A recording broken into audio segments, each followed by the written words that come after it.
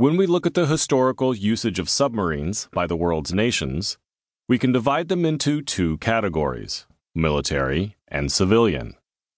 Since civilian usage is extremely minimal, we shall simply have a glimpse at it while going into the military usage in depth.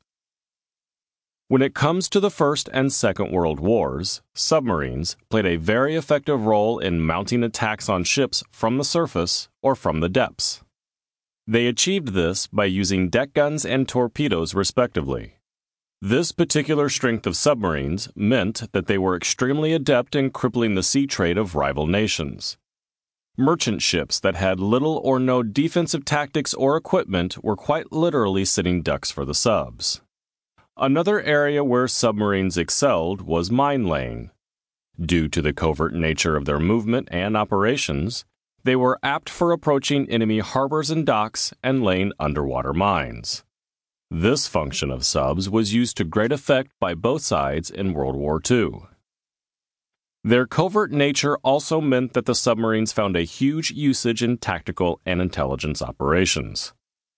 By virtue of their capabilities, they could drop and pick up spies and informers from hostile territories without a glitch. But an ironical fact is that the submarines themselves were immune to the strategies of other submarines unless the confrontation took place on the surface.